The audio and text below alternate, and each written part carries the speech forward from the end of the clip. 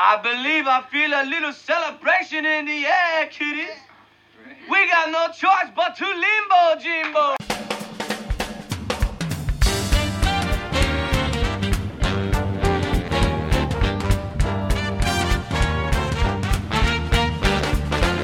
Welcome to the show, Moonlighting fans. Whether you're a Moonlighting fan from way back when, or whether you are new to Moonlighting and you want to know what all the hype is about, you have come to the right place. Hi, I'm Grace. And I'm Shauna. And we're your hosts for the podcast that is all about moonlighting. When we talk about moonlighting, we're talking about the Emmy Award-winning 80s TV series starring Bruce Willis and Sybil Shepherd. So if you're a fan of theirs, you're going to want to stay tuned as we review all 66 episodes. We hope you enjoy this journey with us because we are going to be watching the series episodes one by one and discussing them every week. Now, this is going to take several years, as you can imagine, so please join us because we are going to have so much fun along the way. We will also be releasing bonus episodes of interviews with creators, cast and crew to extend your listening experience. That's right, and we really want to include our Moonlighting fans in this project as much as possible. So write to us and let us know what your thoughts are, and even if you have some trivia to disclose. Our email address is fans@moonlightingthepodcast.com, and we will include you in our future episodes. So stay with us. Shauna and I are beyond excited to finally bring moonlighting into the 21st century for some serious discussions. You up for it, Shauna? I sure am. Well, let's get started.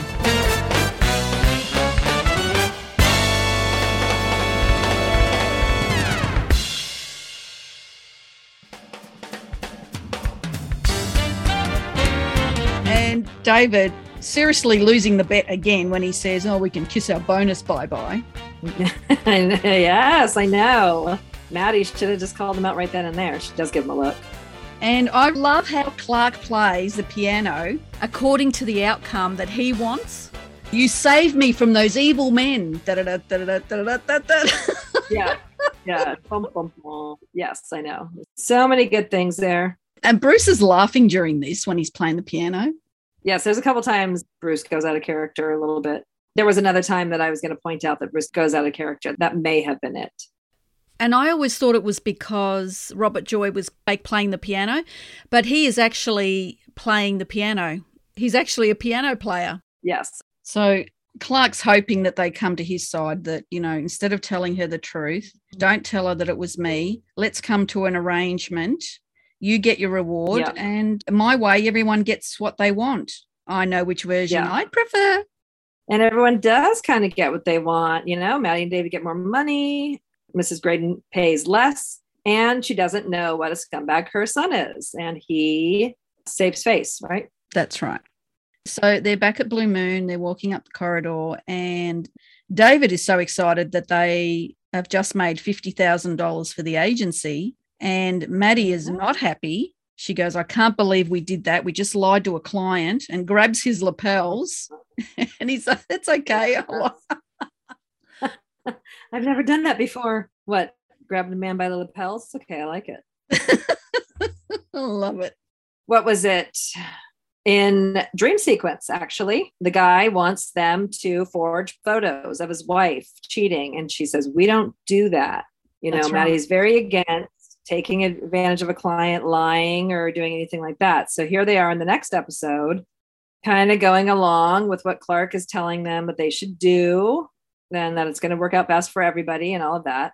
Maddie definitely doesn't feel good about it, even though, you know, gosh, I mean, in some way, like, it is always a bit of a moral dilemma. Like, what's the best thing to do? It does kind of make sense to do it the way Clark says, but it's not morally right. That's right. He tries to convince her that if somebody else had taken the case, Emily would have had to pay the $100,000, and it was a mature and adult decision. That's right. Of course. So my question is, how did they get to earn the $50,000? How did they earn the $50,000? Yeah. So I've worked it out in my head, but I don't know. I just want to know if you've worked it out as to how it added up that they got $50,000. Let's see. Well, Mrs. Graydon was going to pay them $1 for every dollar, every two. Oh, God, Grace, when it comes to numbers, mine just doesn't go there. Just explain it, please.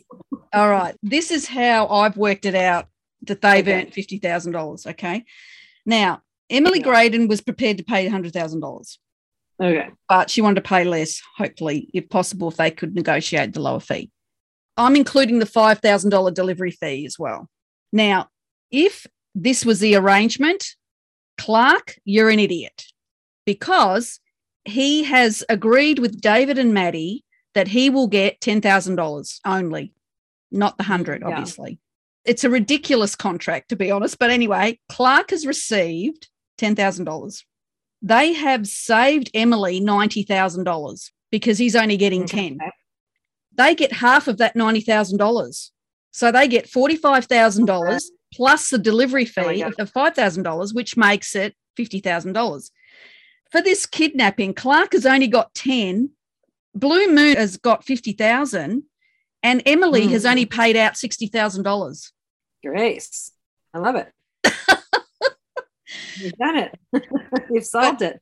So that totally makes sense. Yeah, but it was a ridiculous deal for Clark to make because the agency got way more than he did, and he's a kidnapper. I know, but his main concern at that point, I think, was that his mother was going to find out what he did, you know. And he knew it just wasn't all working out in his favor, and he still got $10,000, which probably paid off part of his debt. Yep. David goes to tell the troops the good news, and what happens? Oh gosh, David. Yeah, why does he do that? That is really stupid of him right then and there, you know? I'm going to go tell the troops. That's what he says. And he runs off and he starts doing the damn limbo again when he knows that that's what pissed her off to begin with. Why does he do that? I don't get it. Yeah. Just you know what? He's being himself. Yeah, that's true. That's who he is. And right then and there, he lost the bet. You know, a leopard can't change its spots. And I think she's asking a lot when she says, I want you to change.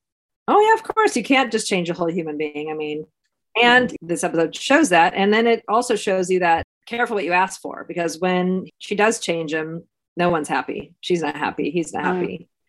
What does he say? I love what he says when he comes into the office. Hey, kids! Guess how big a booty me and Mom bagged? We're talking 5 figures here, kids. Speaking of fine figures,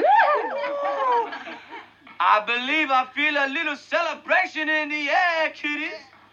We got no choice but to limbo, Jimbo. I know. Yes, I always love it when they talk about Maddie and David as a couple, as mom and dad. Yeah. And it's great, his body language as he puts on his glasses. He doesn't do it like David Caruso does in CSI Miami. Sorry. Only David Caruso can do that. But I love how he puts his glasses on and he shakes his legs. And yeah, it's so good. But they start the limbo and, oh, my God, Maddie walks in. Oh, dear. Gosh. Yep. Gosh. Again, he's messed it up. Now she's real mad. And he puts his head on an angle and he's got his glasses on and he smiles and he's got that Tom Cruise look on from Risky Business from 1983. Oh, my gosh. Yeah. So good. I think this is the scene where he jumps off the desk and turns around. Oh, yeah. Limber up, cats and kittens. I'll be back in a flash. That's so good. Yes. Follows Maddie. Is there a door slam? There's a door slam when she enters the office. Yeah. Okay, so he goes into Maddie's office. She's straight into the star files. O'Neill and Jurgensen are the most immediately expendable. And he's like shocked that she's going there. What does he expect? You know, you've got to be a boss, not a buddy. And he's already taken his glasses off by this stage and sits on the edge of the couch and he just says, boy, are you one tough customer. Yeah, he says things like that to her a couple times, like, you're one tough customer. Like, you're really something, you know that? You know, and kind of just like getting to the essence of her, you know, personality, like Maddie. But Maddie firmly believes, you know, this is important for you and the agency. So, yes. What she says there is very important in general. She says, this is important for you, for the agency, for us. But you know what? It's true, though. It's like, if he doesn't grow up, what's the future for anything? The business? Him? She's worried about him. She's worried about him being a business partner, but also what about them maybe is in the back of her mind, you know? how would they ever be together if he's that immature, you know? She wants him to go out and put all the employees in their place to behave professionally. Okay. All right, I'll take care of it. Mind if I watch? And I cannot watch this scene. Oh my gosh, I was going to say it's almost painful to watch him do it. Oh, it is torture. That's what it is. Yeah, he is so pained doing it. This is a business. You're supposed to be business people.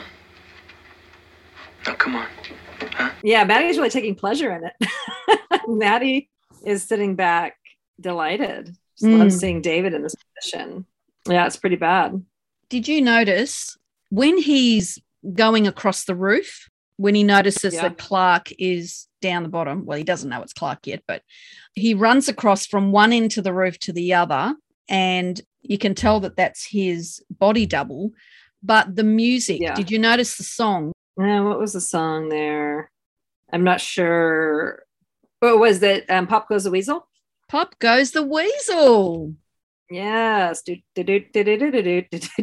That's a great choice of music. Yes. But do you know what the meaning of Pop Goes the Weasel is? I can only imagine. It was a rhyme. It was a Cockney rhyming slang. It was popular in London, years and years and years and years ago. And it was what they used to disguise what they were saying. How funny. Interesting bit of trivia for you. And one more piece of trivia about Chubby Checker, who sang the Limbo Rock. Chubby Checker was born Ernest Evans in Spring Gully, South Carolina. He used to entertain his classmates by performing vocal impressions of popular entertainers of the day, such as Jerry Lee Lewis, Elvis Presley, and Fats Domino. So one of his classmates and friends at South Philadelphia High School, here we go, South Philadelphia, there's a reference, was Fabiano Forte, who would become a popular performer of the late 1950s and early 1960s as Fabian. Now, after school, Chubby, we'll call him Chubby, would entertain customers at his various jobs, including Fresh Farm Poultry in the Italian market on 9th Street and at the produce market with songs and jokes. It was his boss at the produce market, Tony, who gave Evans the nickname Chubby.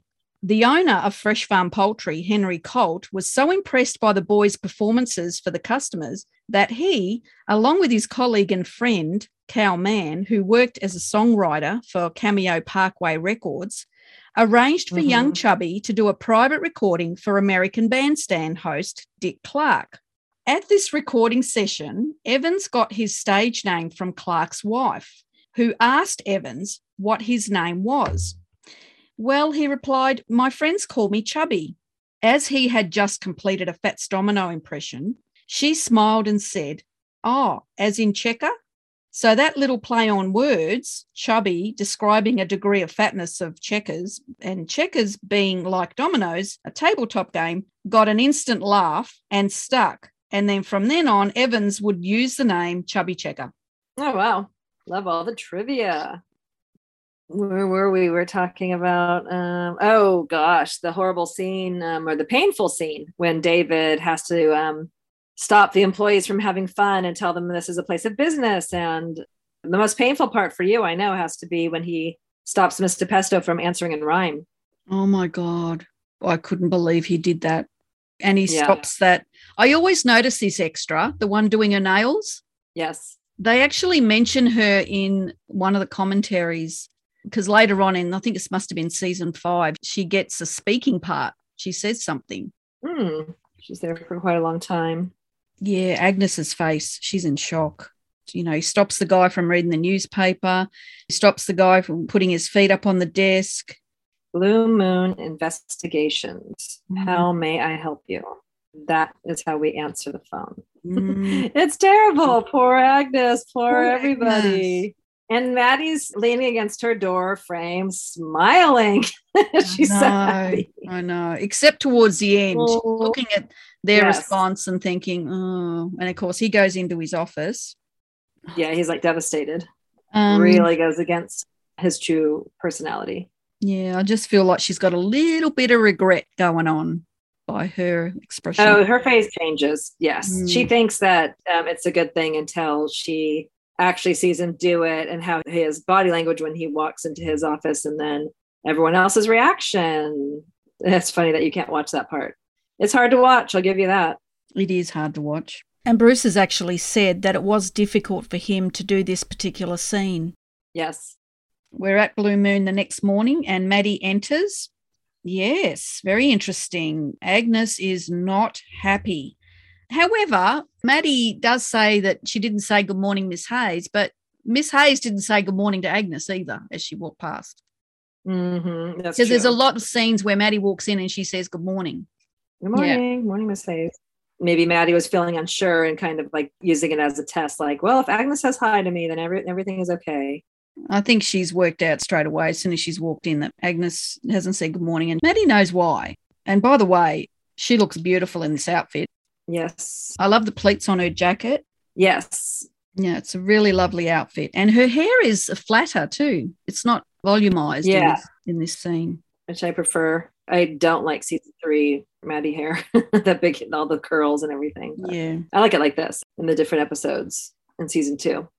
So she comes around the front of Agnes's desk and says, Mr. Pesto, I'm talking to you. You know, Maddie's used to being beloved equally by Agnes. You know, Agnes loves David and Agnes loves Maddie, and she's fiercely loyal to both of them. But now Maddie's not getting that reaction from her. This is when she starts really seeing that the employees are really upset and you de-Daved him and all of that.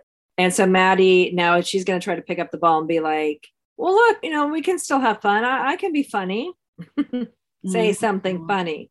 And she has to tell this joke. And now Will McKenzie was saying that this was actually his first day filming. They filmed this scene. Well, he filmed, I think, with Bruce separately one day. And then he filmed this with Sybil separately one day. And it's the first day he worked with Sybil. And she was having trouble telling the joke. And like she couldn't really remember the joke. So I think it was like a bit of maybe she was being a little high maintenance this day with, you know, trying to remember the jokes and all these things that, you know, she was supposed to say. Yeah, it's funny. You know how I told you I started watching Hill Street Blues? Somebody tells this joke in Hill Street Blues. And this is before Moonlighting. Anyway. Really? Yeah. How funny. But she does a good job. Okay. Well, this cut, she does a good job telling the joke. Yeah. I mean, the only problem is the employees, of course, already know the joke. So they say the punchline with her. I'm just amazed how Agnes is so angry and she's quite open about it. I know. Usually Agnes isn't that defiant with Maddie.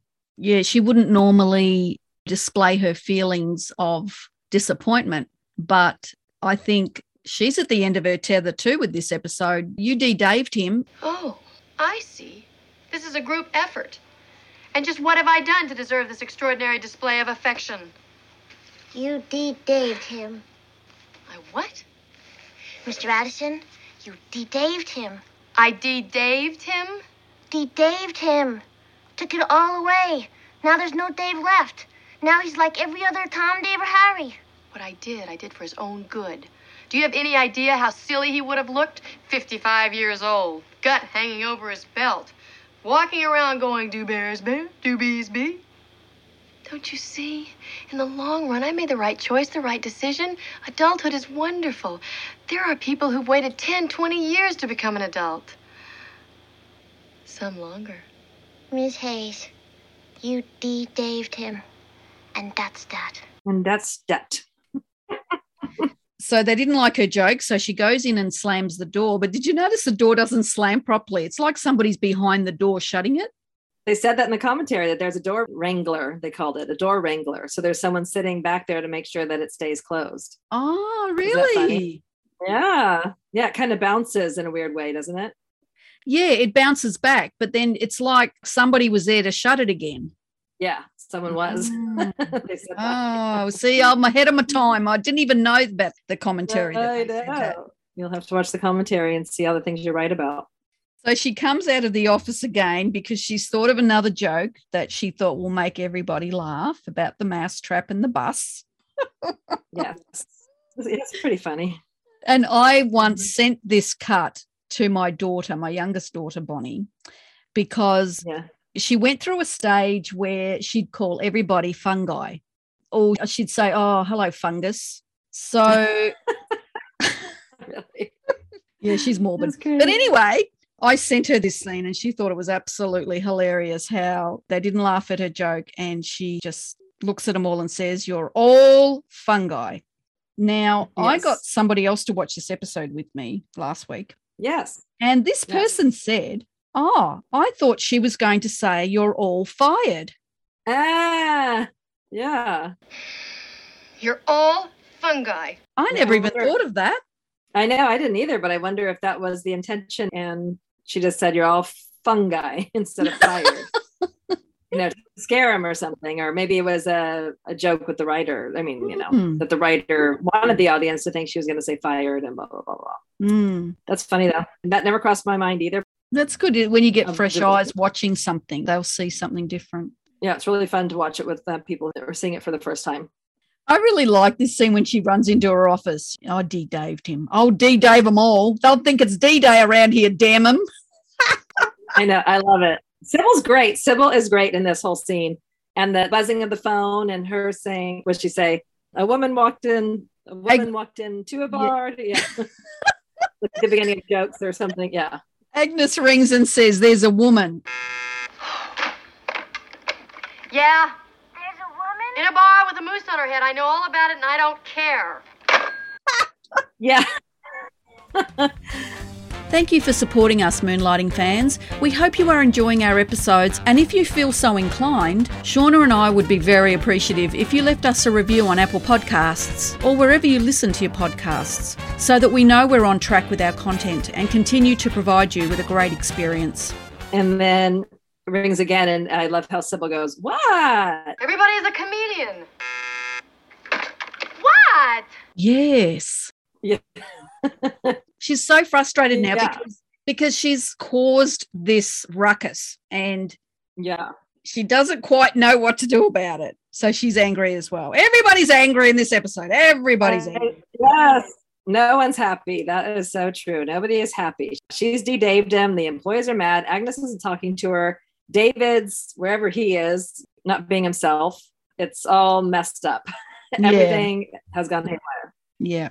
And for those who don't know what D-Day is, it's a bit of a history of World War II, the landings at Normandy. That's another reference. Yes.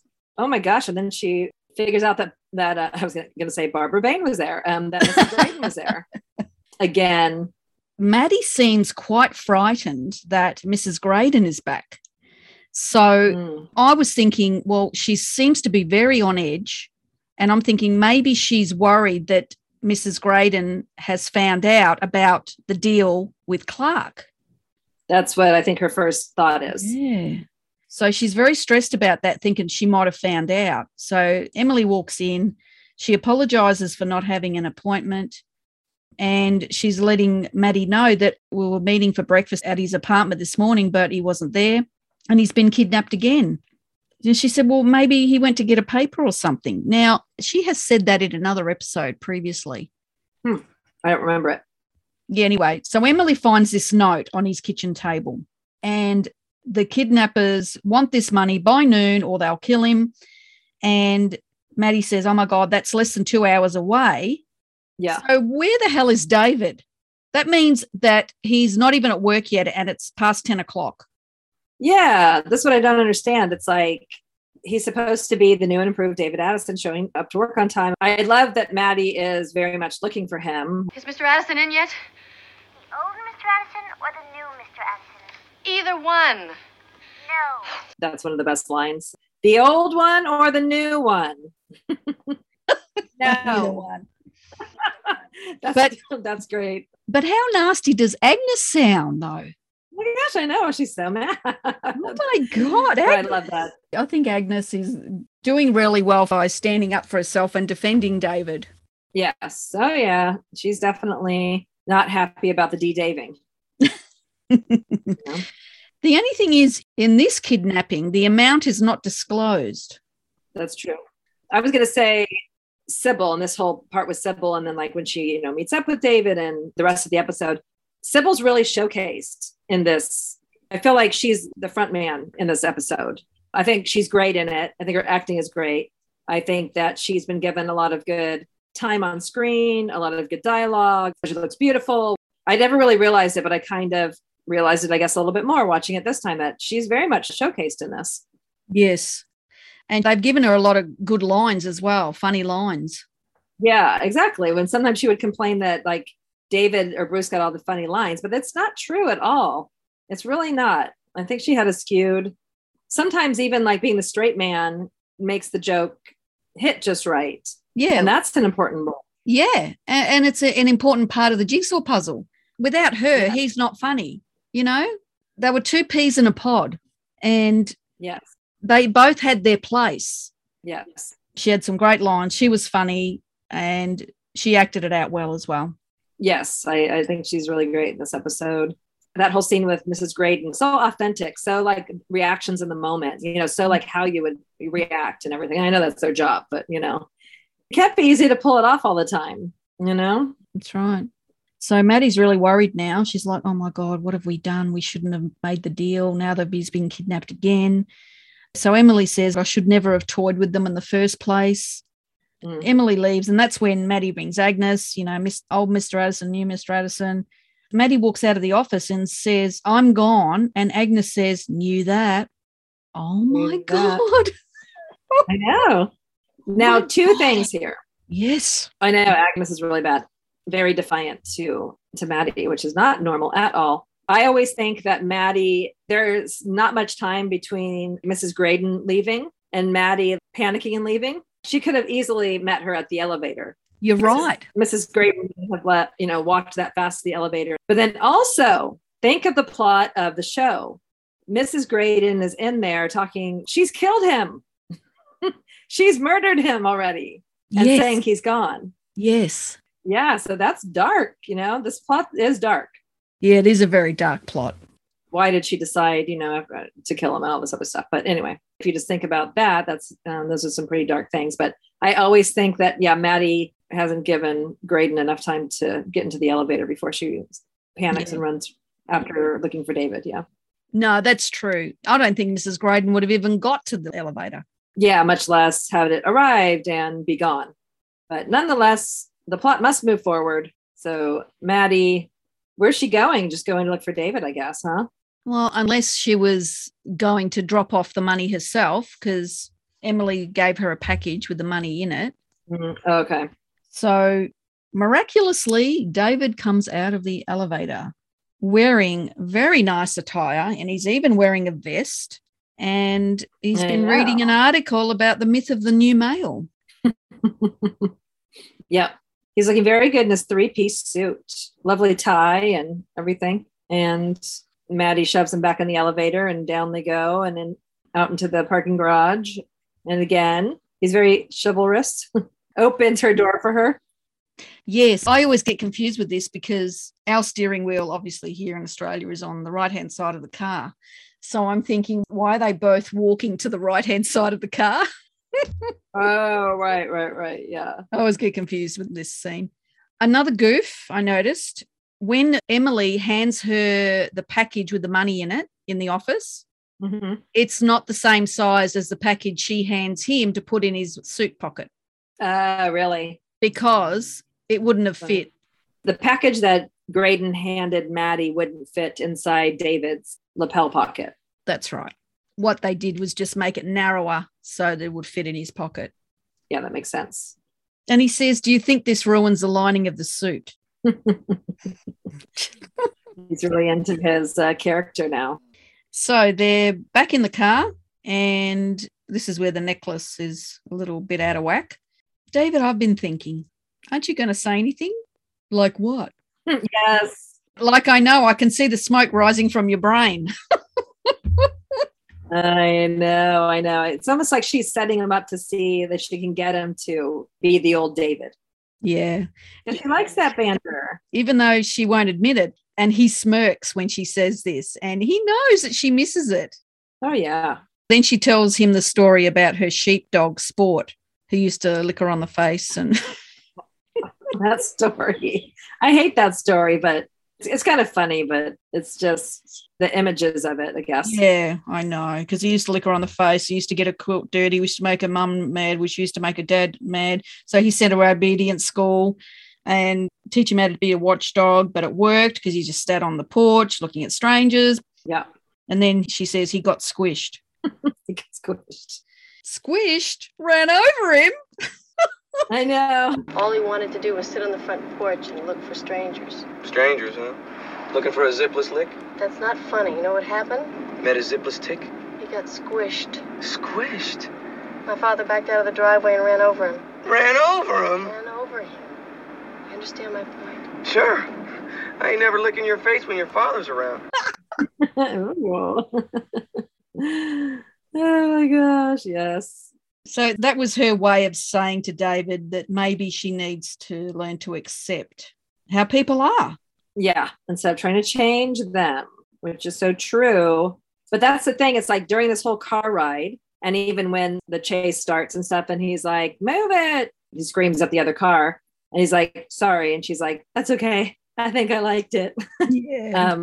So she's like kind of in this moment to me saying, oh, all bets are off, David. Just go back to the normal way that you are. I shouldn't have tried to change you kind of thing. That's kind of what she's saying, you know. But later when he sings on the street, and then she's like, oh, you lost the bet. Well, it's like, well, she keeps kind of going back and forth, you know. She keeps saying she doesn't want the bet anymore and she's regretting it. But then he's damned when he is himself again. Yeah. So she can't really make up her mind on that one. He's damned if he is and he's damned if he ain't. Yeah. But, you know, he has a smug look. I love his face here. He's got a smug look, but he doesn't say anything. He knows that she misses him being David. Yeah, he knows he's winning. So they get there, they get out of the car, and he opens the door for her and she says, no, thank you. And then she gets out and says, I miss the old David.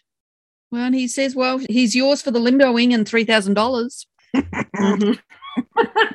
So he's like turning the table now. I guess that was his opportunity to kind of let it all go. But yeah, so anyway, I guess that answers my question. The bet was still going. So they go to the newspaper stand. Yeah. Current events. You know what I love? I always love in American shows how you guys have always got a quarter available in your pocket. Yeah, true. Well, back then people probably did carry change in their pockets and stuff because you needed change for phones, you needed change for newspapers. Funny how dependent they are on payphones in Moonlighting as well, and you know, especially this episode. She reads the ransom note. Los Angeles River, 11:41. Drop money as you enter the tunnel. He's at the other end. And she says, phone booth corner of 5th and Flower, exactly 11:30. Look, exactly. It's all in capital letters. What do you think that means? I think it means exactly what it says. It means exactly what it says. God. But you know, the funny thing is I looked at the note and everything is in capital letters. Oh, really? That's funny. Imagine the softest sheets you've ever felt. Now imagine them getting even softer over time. That's what you'll feel with Boll & Branch's organic cotton sheets. In a recent customer survey, 96% replied that Boll & Branch sheets get softer with every wash. Start getting your best night's sleep in these sheets that get softer and softer for years to come. Try their sheets with a 30-night guarantee. Plus, get 15% off your first order at bollandbranch.com. Code BUTTERY. Exclusions apply. See site for details. Hiring for your small business? If you're not looking for professionals on LinkedIn, you're looking in the wrong place. That's like looking for your car keys in a fish tank. LinkedIn helps you hire professionals you can't find anywhere else, even those who aren't actively searching for a new job but might be open to the perfect role. In a given month, over 70% of LinkedIn users don't even visit other leading job sites. So start looking in the right place. With LinkedIn, you can hire professionals like a professional. Post your free job on linkedin.com/people today.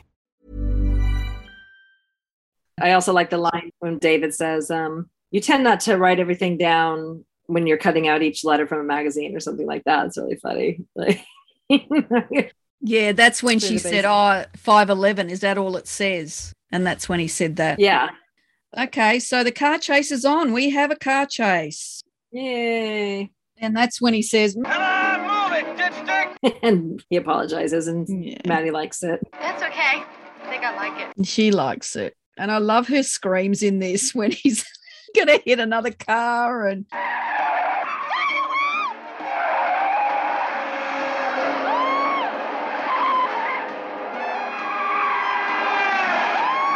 I love her screams. So they've got 2 minutes to go. They've got to get to Los Angeles River. She winds down the window and drops off the parcel, and it's the small parcel again. So that's cool. Mm-hmm. So they drive in and they see the old van, and she says, we've only got 1 minute left, and the van blows up. How many movies have been made at this location? A lot. A lot. A lot. Grease, Terminator, so many. Yeah, I recognize it from Grease more. This is where you see the back of them. Yeah, it looks like the body doubles there. I'm sure it is when they fall down. But the explosion is really well done because the back and the side of the van blow up and land within the frame in the cut where it shows Maddie and David from behind. Good props department. Good stunts. They're back in the car. You can tell by Maddie's demeanour, she's really upset. How long do you think the smell lasts? How are we going to tell Emily? Maddie thinks they're both to blame.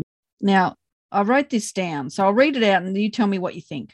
She says, I mean, if we hadn't have lied about the first kidnapping, Emily Graydon wouldn't have hired us for the second. If she hadn't have hired us for the second, her son would be alive today. That's what I mean. Yeah, I know. I was trying to think about that too. So if they hadn't have lied about the first, Emily Graydon wouldn't have hired us for the second. Well, that's true. Yeah, she's right. Yeah. Right. Yeah, because if she had known that Clark set up the first kidnapping, she wouldn't have hired him for the second to make out that, he's been kidnapped again. So, that makes sense. I couldn't get my head around it because she said it so fast. I had to write it down. So, all right. So this is your turn, Shauna. You want to talk about this house. So this is a house in Hancock Park in Los Angeles. It's on a corner lot. Yes, driven past it quite a few times. It's all gated, but you can look in and you can see the driveway and all of that stuff, the door. So yeah, you can see quite a bit of the location when you go to visit that. Hancock Park, beautiful mansion. Hancock Park was kind of the original Beverly Hills. Oh. And Judy Garland used to live in that neighborhood and other people. So it has a lot of big, beautiful homes, but it's not all gated like a lot of houses in Beverly Hills these days. This particular mansion is just a bigger home. It doesn't have a gate around it, but you can look in and see. Cool. That's fun. It looks like a nice old style mansion. The interior, was that filmed inside the mansion? Yes, it was. Yeah. In the commentary, Bruce talks about, he remembers being there that day and filming at this house, and the scene of them getting out of the car and walking up to the door. He was saying that he remembers filming all of that. Cool. Yeah, it's cool. It's interesting. All right. So they go in and they're telling Emily the bad news that Clark is dead. Emily's clearly upset and really needs them to leave. Maddie pledges to find who did this. Yeah, I just like where she's like, leave. Maddie's like, please leave. However long it takes. David's like pulling Maddie out like slowly, takes her by the waist and like leads her out and is like, time to go, Maddie. I love this in Moonlighting when they're upset and how they support and console each other, because David looks upset as well. And, he wants to get Maddie out of there, and Mrs. Graydon clearly wants them out of there. And the next scene is a great scene with some very interesting overlapping dialogue. I really like this scene. And it's funny to watch the subtitles too, because you can't cope with it. God, yeah. Oh, so you have funny. to watch it many times to like hear what both are saying. Yeah. She's determined to find who's killed Clark, get the evidence to convict them, get the blood off their hands. And he's saying that he wants to go on a holiday. It's hilarious, this scene. Maddie's focused on, I meant what I said. Whatever it takes, we're going to find who did this, blah, blah, blah. Yep. David, between this case and this bet, I got to get out of here. I'm going to go down to the Virgin Islands. I always liked the name of that. That's right. And he says something about dip myself in a vat of suntan oil, slide across some dames I've never met, or something like that. Oh, I know. So he's all focused on like going to find some like beach and sun and getting laid and just escaping this grueling week. And Maddie's focused on finding Clark's killer. So just very funny that they're both focused on some very different things at this moment. Completely opposite point of views of the situation. They want a different outcome. He wants to go on a holiday. She wants to solve the crime. That's it. Yeah, exactly. As soon as she says, I've never seen a guy blown to bits before, David realizes, hang on, I didn't see any bits of guy. It's so funny. If a guy gets blown to bits, stands to reason you're going to see bits of guy, right? A nose flying through the air, a finger hitting you in the face. There was no bits of guy. Where were the bits of guy? I didn't see any bits of guy. Yeah, that's classic moonlighting right there. Back there. Between First this order case, of business. The that only bet order you of and I business when we made, get back what I is need to more than find life Clark itself is a Graydon's nice long killers. vacation. We're going to Something find his kinda killers, tropical. David, and then we're going to help Maybe the the Virgin police gather Islands. I always evidence liked to the name of convict that them. place. May not wash his Take a blood off boat our down hands, there, but it's going to help. It's dip got to myself in help. a vat of suntan oil, slide across a The bunch look of on her criminals' face. names I don't know. This day, this Eat awful too much, day. drink too Never much. seen a man Stay up blown to all bits night. before. Wait a minute, say that again? Say what again? That stuff about seeing a guy blown to bits. I didn't see any bits of guy, did you? What do you mean, bits of guy? Bits of guy. If a guy gets blown to bits, it stands to reason you're going to see bits of guy, right? A nose flying through the air, a finger hitting you in the face. David's realised, you know what? I don't think he was in it. And Maddie says Clark did it again. And Yeah. I love it. Oh, my God. They parked the car illegally, I don't know, across a footpath. Like, if you park across a footpath here, oh, my God, God help you. And there's a guy there too when they park the car. They've actually blocked his way. He has to walk around the car when they go to the phone box. Clark is alive. Yes. Clark is alive. Come join our Facebook community at Fans of Moonlighting the Podcast and our Instagram community at Moonlighting the Podcast. All right, so let me say something about this area of town in Los Angeles, another location that I know well. This is Wilshire Boulevard. This is right by the Wiltern Theater. You can see it in the background. Wiltern Theater is this big green theater that's very prominent on Wilshire. Wilshire is a very long street that goes like straight through the middle of Los Angeles. You know, if you live there, you end up driving up and down Wilshire all the time. There's this like some kind of like radio building or something right next to this. Like I know exactly where they are in this location. And it's really funny just to see. Now, of course, that phone box isn't there anymore. And that I think there's maybe another building. It's just everything that you can see in the background. I just know so well. There's like a long placard that says the name of the building there. I think the name has changed since. Mm-hmm. Yeah. So anyway, like you said, parks the car, blocks the guy's way. Now, again, Sybil here, wow, she's so excited. I mean, yeah, I think they break character a little bit. Like when she jumps on him or when she says, and what if I don't want to dial 1? And he laughs. I think that's Bruce laughing and not David. Oh. I don't know. What do you think? Like Sybil seems to be like very high energy and very like excited about the whole thing. And Bruce is kind of reacting like she's a nut job. Yeah. Because, you know, I mean, sorry, but now that we've actually seen them interact in kind of a more authentic way on that tape, when she was being bawdy on that tape, when she was kind of being bad on that tape, he's laughing kind of like he does here. Yes. You know? So that tape, I just love it. This is the behind the scenes, the Good Morning America behind the scenes tape that we've kind of recently come to see. I just love that because it gives us a little bit more insight about how they interacted, which we've always wondered about, how they interacted in real life and like kind of the authentic reactions. And then you can kind of see that in the characters and when they break character, when they don't, you know, not that we're right about it all the time, but I just see him having those same reactions when Sybil gets like overexcited about things. You know, yes, I noticed that too. Now that we know how they interacted with each other, when you see that behind the scene footage, plus, you know, some of the interviews, so that when you watch an episode, you just see a little bit of it come out. And I think this is an instance at the phone booth and Maddie saying, Clark is alive, Clark is alive. I love it. Jumping on him. And what if I don't want to dial 1 and slams the phone down and redials it? And what if I don't feel like dialing 1 first? Okay, explain the dial 1. I don't get it. Oh, in the States, you have to dial 1 before you dial an area code. So every different state, even within the state, there's different area codes for different places that you live.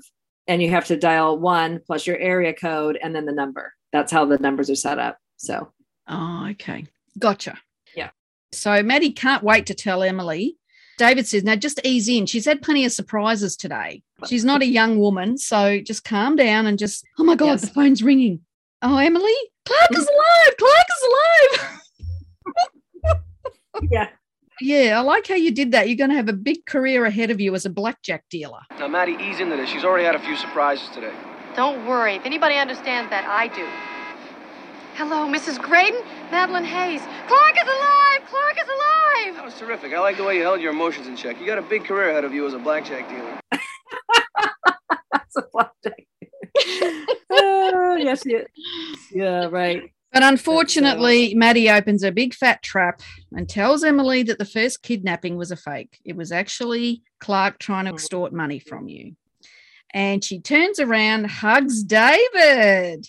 Yeah, I know. Jumps on him. And she says, I love the part where we solve the crime. And he says, I could get used to this myself. And he's talking about the hug. Yes, I know. He doesn't even look all that surprised that she jumped on him, but definitely enjoying it. Maddie feels relieved that now they've earned their $50,000. She feels absolved of the $50,000 immoral. He says something, the Mahansky, the Mungo Buccos. I don't know what that is. I don't know what that means. I didn't look that up. So he starts singing Money by the Beatles. Yeah, was it by the Beatles? That's funny. I thought that might be the Beatles, but then I Googled it and it said someone else sang it. Yeah, so it was actually written by Berry Gordy in 1959. Okay. There we go. Yeah, the Beatles sang it in 63 and the Flying Lizards sang it in 79. But I can't remember who sang it before that. But anyway, yeah. So, yeah, it's a very old song. But he sang it well, don't you think, with the movements and his arms and closing his eyes. You know, there's your doo-wop. I guess that was a little bit of foreshadowing when she said, one doo-wop and you're out. So the singing was what finally did him in. And the funny thing is that David doesn't even realize what he's doing. He's just being him. And she's just looking at him like, you're singing. And he's like, what?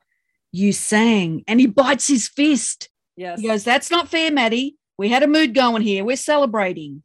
No, you snapped your fingers. You wiggled your hips. You even closed your eyes like Ricky Nelson.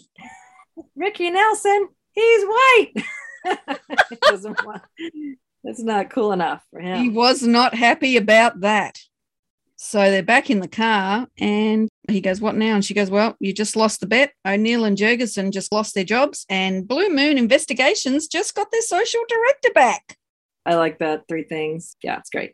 There's no banter in the car, is there? We just arrive at Emily's house. Yes, and then that's when he's trying to bargain with her. For another 2 weeks. Yeah, another 2 weeks. And then we'll lay off Mandelberg and Daniels. What? He says, give me another 2 weeks, and if I mess up, then we'll lay off Jurgensen, O'Neill, Mandelberg, and Daniel. That's what he says. Oh, I didn't pick that up. Very good. So then he's throwing in the editors. There were brothers, Artie and Berg. Oh, of course, the Mandelbergs. Yeah, I didn't pick that up. Oh, my God, well done. Oh, yeah, there you go. So there's some trivia for you. And he's talking about Jay Daniel. Yeah, exactly. Yes, so little insider. Oh, that's so funny. That's so good. We haven't spoken about Artie and Neil, so what I'll do is in the next episode that we record, Shauna, I'll talk a little bit about Neil and Artie Mandelberg's career history. So they knock on the door, she's not answering, then he pushes the door a little bit and it opens. They walk into this property and Maddie's sort of saying, I wonder where she is. And then I like how the camera turns behind them and then it shows the staircase and then Emily appears. Yeah, I like how it whips around like that. That's good. Yeah. That's funny too. Now let's see if I can understand this. David, she's holding a gun on us. Maybe we should have wiped our feet. I know. Yeah, that's funny. Maybe we should have wiped our feet. Like that's why she would be mad. Again, just like Read the Mind, See the Movie, the killer is clearly telling them everything. Spells it right out for her. She's realised that the first ransom wasn't a ransom at all. So Maddie realises that she's actually written these notes and that after the first kidnapping, Emily saw a way to get rid of him once and for all. So that's when David realises that the van was going to blow whether they got there or not. Yeah. And it would have worked if only she'd known about the first kidnapping, which is true because she wouldn't have gone to all these lengths. Mm-hmm. Let's go into the music room, Shauna. Yeah. This part. Yeah. So funny. What are you going to do with us? Kill you. I like that. Ask a simple question and get a simple answer. It's so hilariously silly and funny, but any idea how? Put any thought into how? It's like, well, I don't know. She's standing there holding a gun. I can just pull the trigger. Like, you know, Yeah, it's just so silly in a way. We never really know how she killed Clark and all of that. That's never explained. So she's obviously killed him somehow, put his body somewhere on the property, maybe buried it, but called them to the van, see it explode. But, of course, David didn't see any bits of Guy. Right. No bits of Guy. Yeah, during this scene, David is obsessed with the piano, but we find out why eventually. He goes to play on it. She doesn't like him playing on it. So he's got a plan that he's going to grab the piece that's holding the lid up on the piano to whack the gun out of her hand. Maddie and Emily fight over the gun. It goes off. A shot's fired. David pretends he's shot. He's acting immature. Yes. Being immature. So he pretends he's been shot, walks across the floor, grabs the gun off Emily, and worked in the 3rd grade, still works. Yep. And the scene just wraps up the whole episode when he says, yes, there's something to be said for not acting like a mature adult. There you go. You know what? His immaturity saved them in the end. Yeah, and Maddie says, I suppose. Maddie. Oh, Maddie. Come on, Maddie. Give him that at least. Oh, Maddie. And they all walk out together and he does that sound. And snaps his fingers. That's a great ending to that scene. Yeah, it is. They're back at Blue Moon now, and David's in his office, very stressed because he has to do something he doesn't want to do. And Agnes walks in and says, Miss Hayes wants to see you in her office. Just let her know I'm sharpening my axe. What does that mean? Yeah, so he goes out into the office and Jurgensen and O'Neill is, sitting around doing nothing as usual, reading the paper. Unbelievable. He's just giving them some banter about how much you got in your checking account. He's just trying to go a long way of saying you're fired, basically.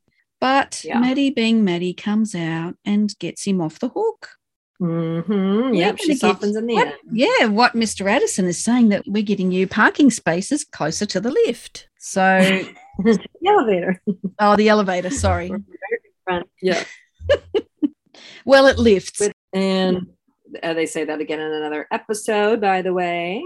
I'm going to give you a parking space closer to the elevator. That's said in another episode. Watch my compilations video on YouTube. Things that repeat in Moonlighting. It's in that. Yes, and the link to Shauna's YouTube and Moonlighting the Podcast's YouTube is located in the show notes of wherever you listen to your podcasts. So they go into Maddie's office and he said, you let me off the hook. And she said, well, maybe I'm saving up IOUs for when I'm on the hook. Maybe I'm trying to be nice. Nah. And nah. And it's such a great ending. He comes back in, sticks his head in the door. I would have made you limbo. Yeah, I know. And the smirk. He would have. He would have too. Yeah, no question. Yeah. I know that smirk. He got a smirk again. Great ending to a great episode. Everything just came full circle. Yeah, it did. Yeah, good plot, well thought out. Yeah, it was good. And it was a little bit complicated, which was good. The ransom, how they got the 50 grand, you have to sit and work that one out, because I sat there and thought, how did they get the whole 50,000? It didn't make sense to me until I sat down and worked that one out. So that was my calculation. If anybody disagrees, you can write to us. Love her in that dress. Love the little hearts. I don't think we ever see that dress again, when she's like looking at her desk and looking down at her papers and looks back up at him and stuff like that. Just like gorgeous. Like everything, like that soft dress. Yeah, it's just more of a full dress, because sometimes they have her in skirts and blouses. Yeah. But I just like that. Yeah, this full dress look and everything. Yeah, it was just really nice. Let's do the summary of the episode, shall we? Okay. So the music featured, we had You Can't Always Get What You Want by the Rolling Stones, Limbo Rock by Chubby Checker. We had Money by the Beatles and other artists. Pop Goes the Weasel. Mm-hmm. And we had Bruce singing Money. And we had 0.5 of a rhyme from Agnes. Mm-hmm. Right. And I don't know about you, Shauna, but I calculated 3 outfit changes. The first one, when she first enters Blue Moon, she's got a yellow suit. When Agnes doesn't say good morning, Miss Hayes, she's wearing her pink suit. And at the end, she's wearing the dress. Did you count 3? Let's see. She comes in the office. she wearing the yellow suit when they go and find Clark? Yes. Okay. Then, yeah, 3. So there's only 3 outfit changes in this episode. Door slams. Wow. Yeah. Was this an episode of door slams, Shauna? I know. They went full tilt here. For sure. I counted 14 door slams. Would you agree with that or not? 14. Really? Yep. I counted 8. Nah, I got 14. I want to know where. Okay, let's hear all your door slams are. Okay, so the first one is when she first enters Blue Moon and they're doing the limbo. The second one is the same scene where she goes into her office and slams the door. Then David leaves the office when he gets angry, goes to his office and slams his door. He slams it twice and all the rest are all Maddie's slams.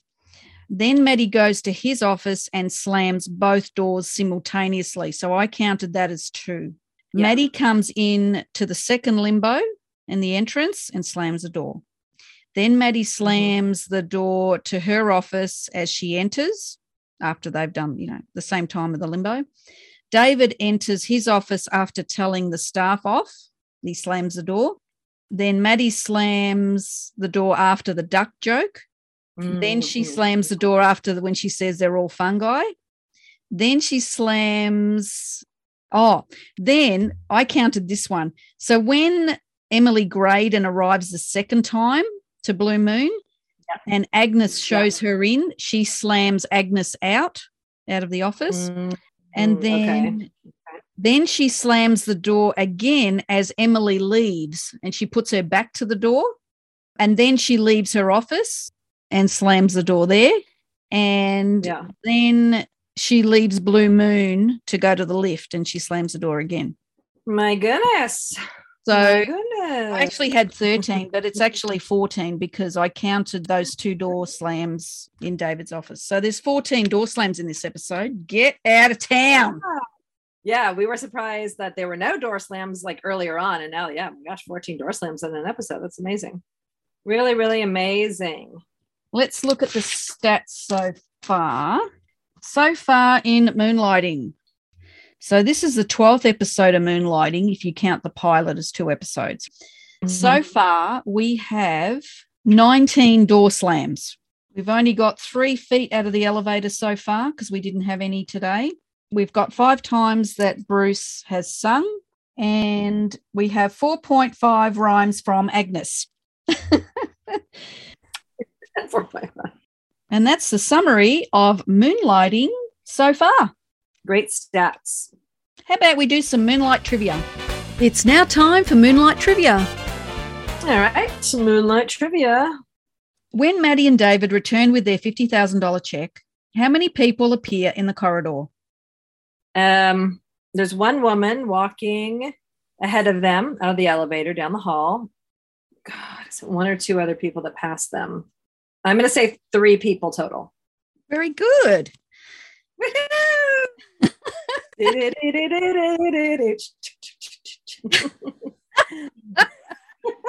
Another Beatles reference.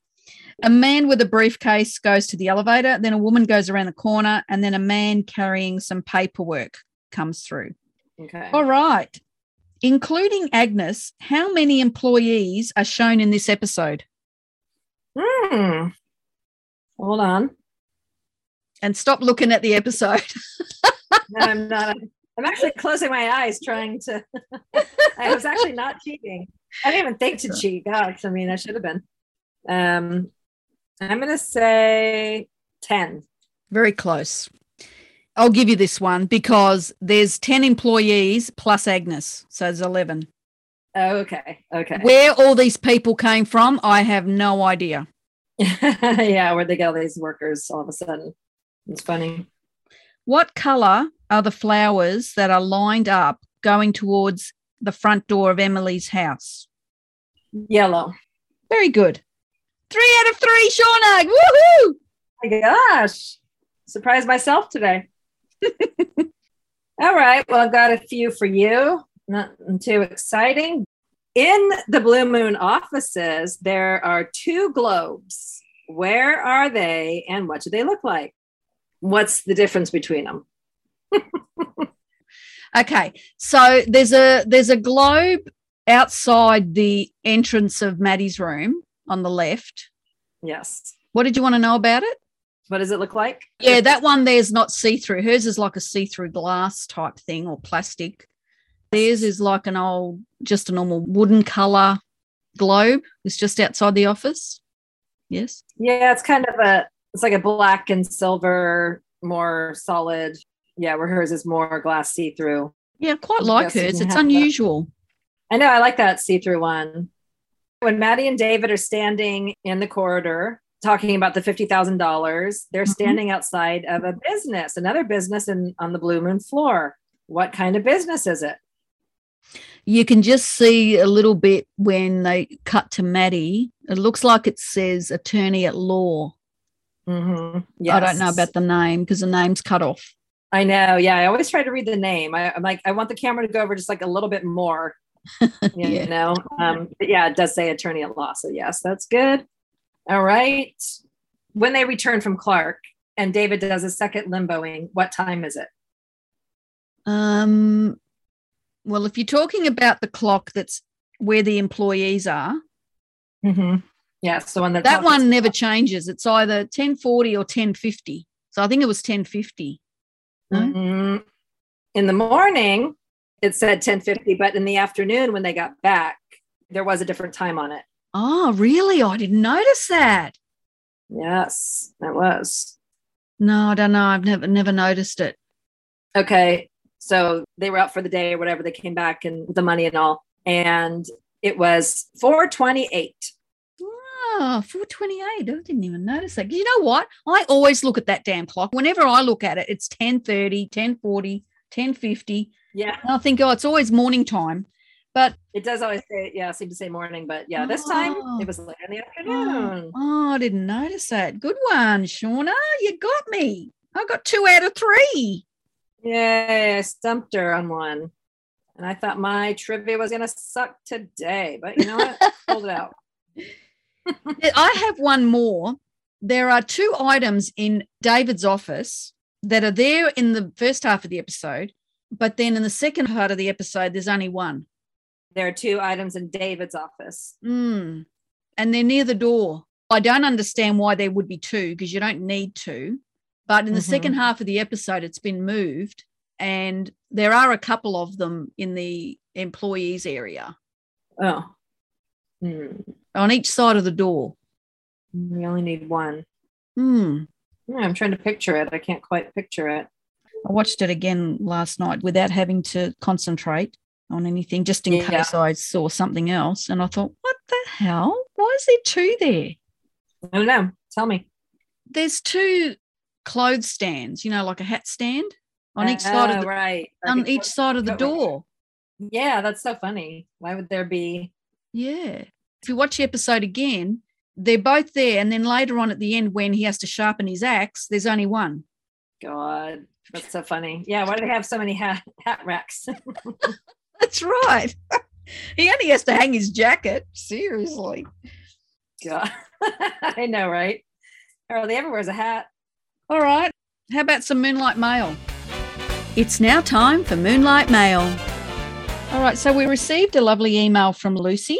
Hi, Grace and Shauna. The podcast sounds extremely professional, and I'm really enjoying the commentary and loving your enthusiasm of my favourite TV show of all time. I watched it obsessively from England when I was in my teens. I still have the original UK air dates and song names from the show written down in a notebook, which has survived 35 plus years. Sorry, I'm a few months behind on the podcast. I'm playing catch up. I had a few comments about the next murder you hear.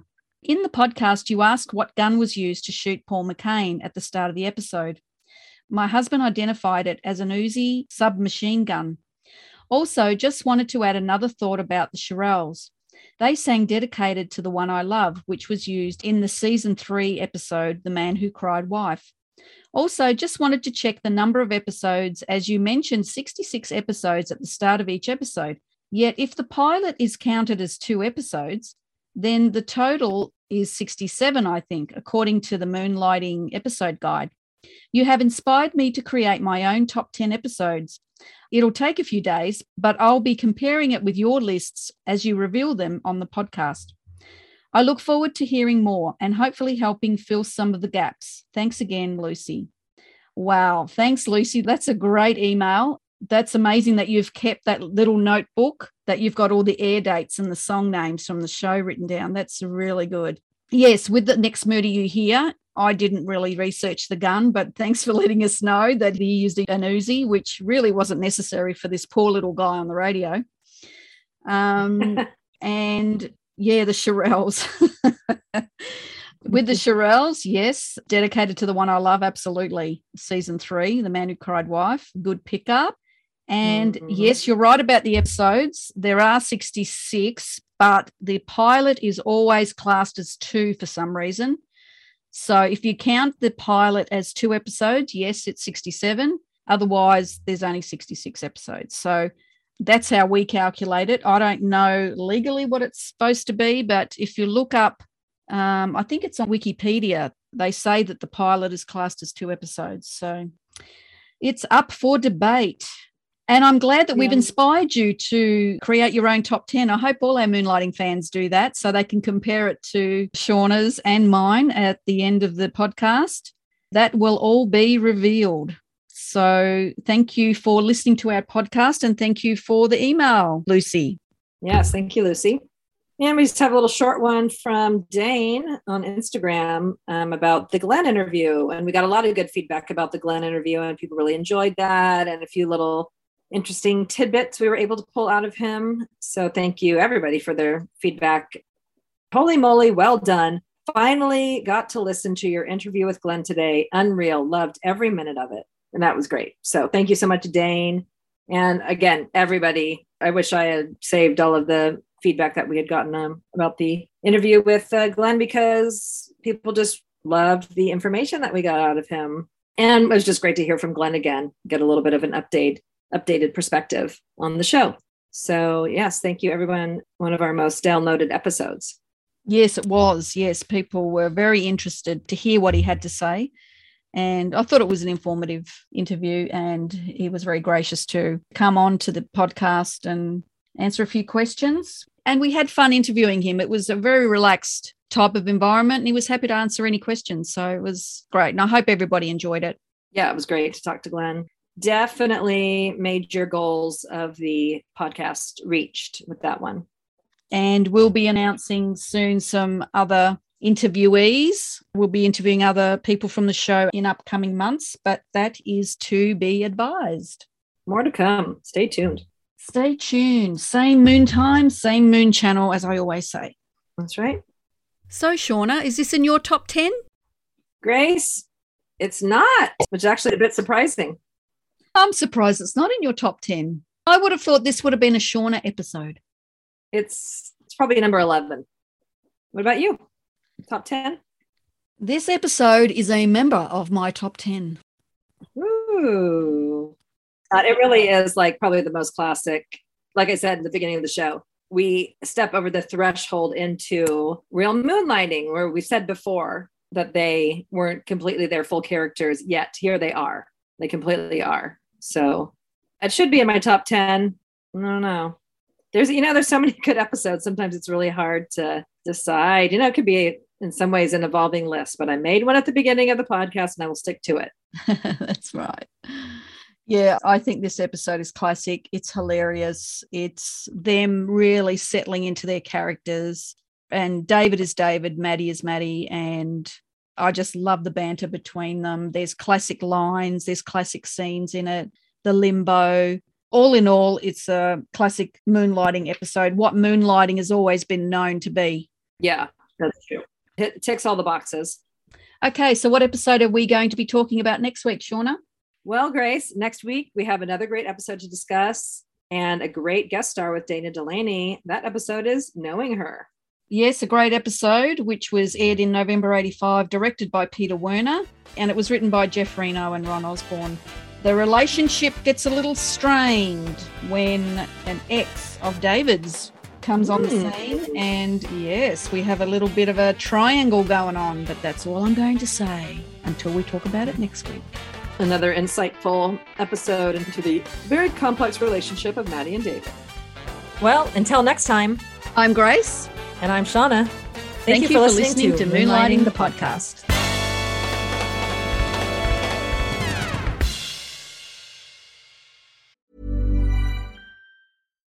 Why don't more infant formula companies use organic, grass-fed whole milk instead of skim? Why don't more infant formula companies use the latest breast milk science? Why don't more infant formula companies run their own clinical trials? Why don't more infant formula companies use more of the proteins found in breast milk? Why don't more infant formula companies have their own factories instead of outsourcing their manufacturing? We wondered the same thing. So we made ByHeart, a better formula for formula. Learn more at byheart.com. Imagine the softest sheets you've ever felt. Now imagine them getting even softer over time. That's what you'll feel with Boll & Branch's organic cotton sheets. In a recent customer survey, 96% replied that Boll & Branch sheets get softer with every wash. Start getting your best night's sleep in these sheets that get softer and softer for years to come. Try their sheets with a 30-night guarantee. Plus, get 15% off your first order at bollandbranch.com. Code BUTTERY. Exclusions apply. See site for details. Planning for your next trip? Elevate your travel style with Quince. Quince has all the jet-setting essentials you'll want for your next getaway, like European linen, premium luggage options, buttery soft Italian leather bags, and so much more. And is all priced at 50 to 80% less than similar brands. Plus, Quince only works with factories that use safe and ethical manufacturing practices.